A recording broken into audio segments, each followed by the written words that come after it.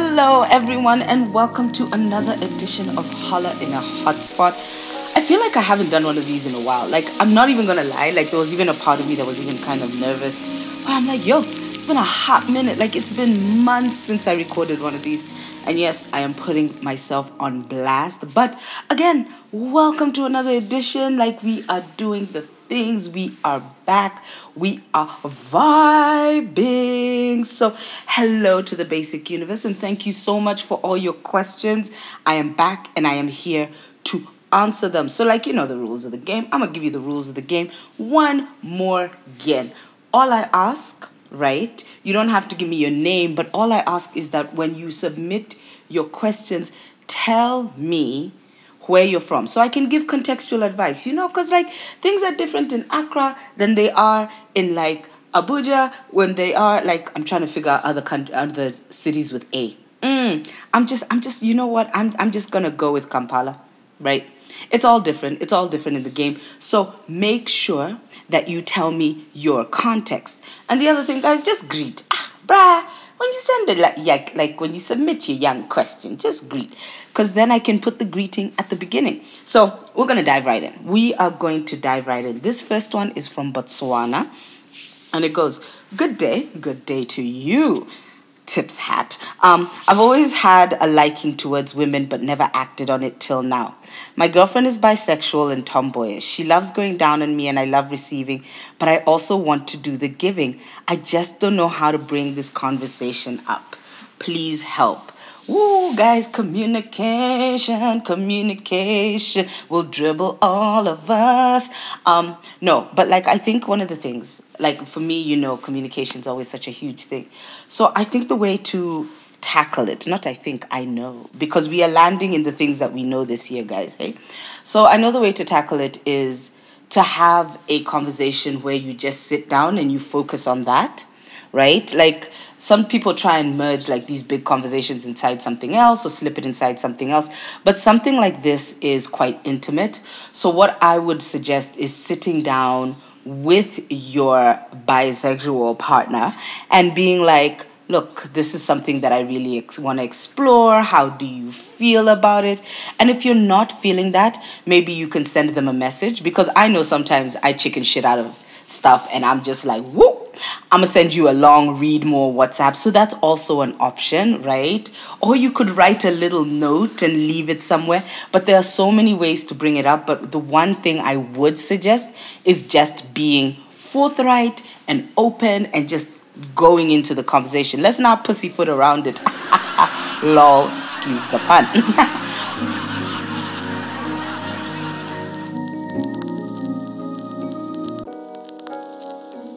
Okay, cool. Our next question is from Trinidad and Tobago. Have I said that right? For those of you who know what's up, please tell me if I've said it right. Hi Tiff, I'm a polyam queer femme currently in a monogamous hetero relationship. Woo, them's is a lot of dollar words. Let me take a sip of my wine. In a monogamous hetero relationship with a real sweetheart of a guy. My partner and I have very different libido levels, but he doesn't want to open up our relationship. We both want to be with each other long term, and besides the sex, I'm happy to be with him only. When we do have sex, it's amazing, but not nearly as often.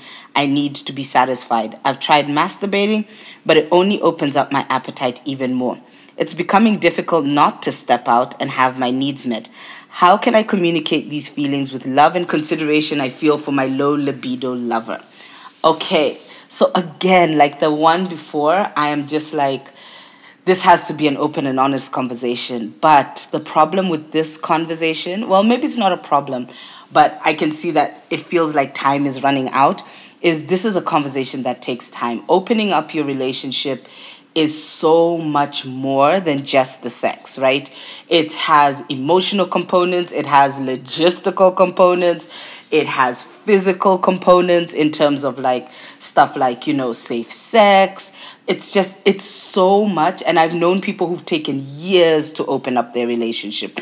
I know people who've taken years to open it up like properly and perfectly. And even then it's been like tricky. And I think one of the initial conversations you can have is, what is the resistance around opening up the relationship, right? Because that's a really big conversation. Because usually it's not just about, oh my gosh, I'm either super monogamous or super non-monogamous. It's more about like sometimes the fears that people have around opening up relationships. Sometimes it's around the insecurity somebody may have around opening up the relationships.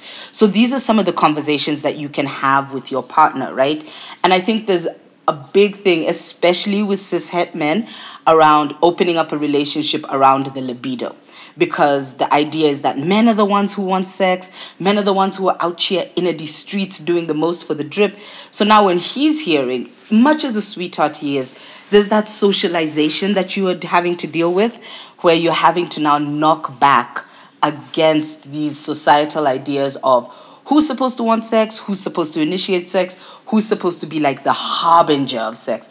Have I even used that word right? Ooh, I'm going to have to go Google. But like, yes, I don't think that was right. I don't think I used that word right. But anyway, who's supposed to be like the person who like does the sex? So I think there's so many more conversations that you need to have outside of the libido thing. In terms of the masturbation and trying to get like, the sexiness out there and, trying to like satisfy yourself. I'm really, really happy that you're doing that. But also maybe have the conversation about, how you can have a little bit more sex. And even making the sex that you have count even more, right? So think about it like a really good meal, right? So maybe you're doing that intermittent fasting thing, which I finally understood what it is like 2 weeks ago, like my whole big age. But like the meals that you're eating are really, really nourishing. So I would also suggest that when you do have sex, focus on making those times when you have sex these incredible, sensual, like just go all out. Do the most for the drip. And that might also help with their like libido and stuff like that, and trying to match your libidos a little bit more. But that whole thing of opening up your relationship is tricky as all hell. And people think that it's just one of those things where you like come and you're like, hey, let's open up our relationship. And the other person's like, oh, I don't think so. And then you're like, let's try. And then the other person's like, actually, that's a good idea. Cool. But truth be told, it is a lot of work. It is a lot of communication. It is a lot of self-reflection, not only on their part, but also on your part.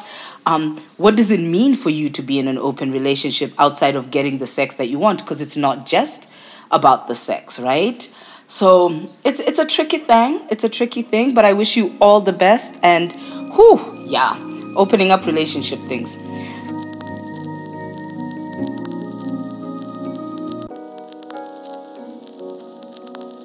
The last one before we wrap it up is from Nigeria. Hey. Hi, Tiff. I've been told a couple of times that I look like a straight woman. Bambi. So you know what? Femme invisibility will dribble us all. I don't know if this is why I never have queer women interested in me, even when I make the first move. It's to the point where I've considered changing my style and cutting my hair. I haven't done it yet, but I don't know what to do anymore. Okay, so we are not changing our styles in order to get sex, guys. This is not what we are doing in 2023, right? Because we are turning up in our most authentic selves, and we are doing that. That is what we're doing. But look, what it seems that you might be suffering from right here is that femme invisibility thing. And it is a wild thing because there's so many ways that we now think, well, not that we now think, but I've always thought that, there's queer markers. And if you look like this, and your drip is like this, then you're obviously queer. I would not advise changing your style. I wouldn't advise cutting your hair or getting a nose piercing. What's it, those septum things? Where that piercing where the minute you see that, you're like, oh, that's a queer. But you just have to put yourself out there. That's literally the only thing, because there will always be something that is a barrier to dating. Once you become super queer and everyone can now see, then it's like the ex-girlfriends are in the way, and then it's the emotional availability, or they live in a different country. We're not even going to talk about that long distance queer love, right? Which is a mess. Can we stop getting into long distance things? I know the community is small, but you people are you're trying to use data at this moment in time. But I say, that you just turn up as your most authentic self. You'll do the most for the drip, and you will find that person. Look, I'm speaking it into your life. You will find that person who does the most, and you can do the relationship, but don't change your style unless you genuinely want to. But changing your style in order to find a mate is just, it's serving National Geographic. It's really serving National Geographic. It's serving like birds in the wild. It is serving, yeah. Let's not do that. Let's not do that. We're turning up as our authentic selves in 2023. So thank you again to the Basic Universe for all of your questions. Make sure you keep sending me questions. Make sure you keep sending me the things. Also, I have been lying on the email, which also makes sense why I've never gotten any emails, because I've been lying about what the email actually is. It is basically pod@gmail.com, guys. So please email me. I love a good email. And like, no one emails me, and I don't know what to do about this. Okay, in my defense, no one emailed me because I was saying the wrong email on the podcast. But now I'm saying the right one. It is basically pod@gmail.com. Email me all the things and leave a 5-star review. You can't be like listening all this way and then you don't leave a 5-star review.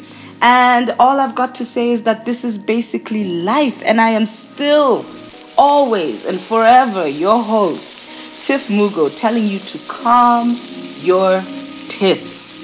Life is never that serious.